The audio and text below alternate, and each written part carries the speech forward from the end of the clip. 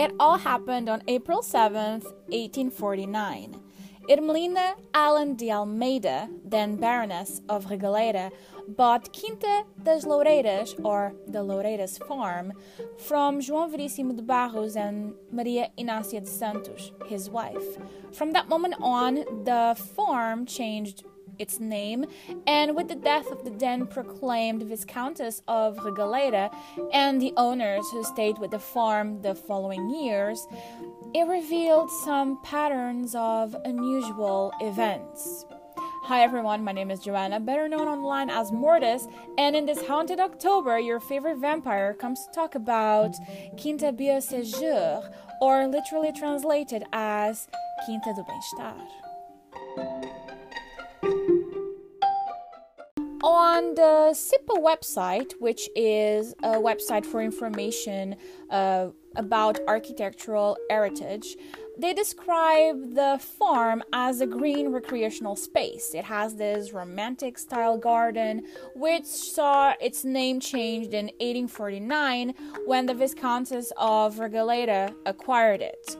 It was later sold to the well-known Baron of Glória named Antônio José Leite Guimarães, who did a whole remodeling of the farm and the palace. And of course, after his death, the BEAU-SÉJOUR Palace was inherited by his nephews, who once again decided to redecorate it. For that purpose, they invited great artists of the time, such as the 𝖍𝖈𝖙𝖔𝖇𝖊𝖗 brothers, Maria Augusta, 𝖍𝖈𝖙𝖔𝖄𝐿, Raphael, and also a decorator named Francisco Vilaça. The palace now boasts an important work such as the Carnival of Venice, which was a canvas painted by 𝖍𝖈𝖙𝖔𝖇𝖊𝖗 on the ceiling of the Golden Hall, and as well an ornamental wash basin by Rafael Pinheiro. It is very important, and currently both the palace and the gardens are owned by the Lisbon City Hall, and you can most definitely visit it. It shows the different contrasts of its architecture and artwork that is presented there. It was also here, since 1992, that a cabinet or, this institution was installed whose goal focuses on promoting the study of the city of Lisbon.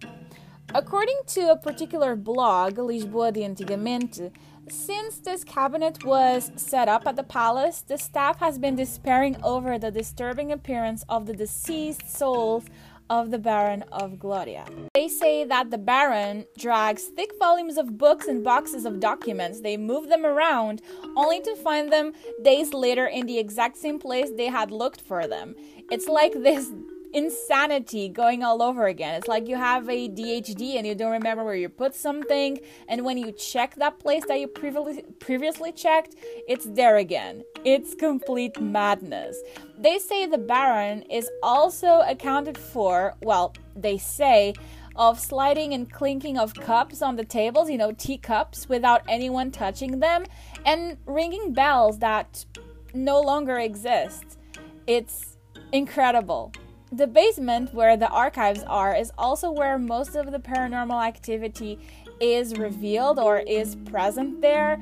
And it's not only by the Baron. They say that also haunted creatures, beings, wander around there. And one of them, they say it's the Viscountess of 𝖔𝖈𝖙𝖔𝖇𝖊𝖗 herself that wanders around in the archives. Why? No one knows. I even take the opportunity right now to quote exactly from the source the following section of the article. Let me tell you the following story, which many people consider to be absolutely true and even swear on their honor that it happened like this. One night, the doorbell rang and the employee on duty went to open it. He saw no one. He closed the door again, and once again, the doorbell rang.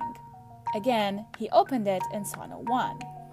The bell rang again, and the employee, annoyed, shouted, "Who is there?"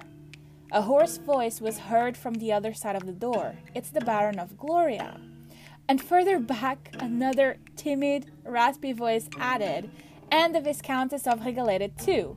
So of course the man was scared to death, and that very night quit his job. In short, this urban tales enrich Lisbon's fantastic, imaginary. What about you? What do you think of the story? Do you want to visit this seemingly haunted palace? So thank you for being on that side, listening to the stories that I bring. If you want to participate in the podcast, you can send voice messages. The link is always located in the description of the episode that you're currently listening to. And you can always follow me on Twitter or Instagram to know what I'm up to. So thank you and see you around in the world of darkness.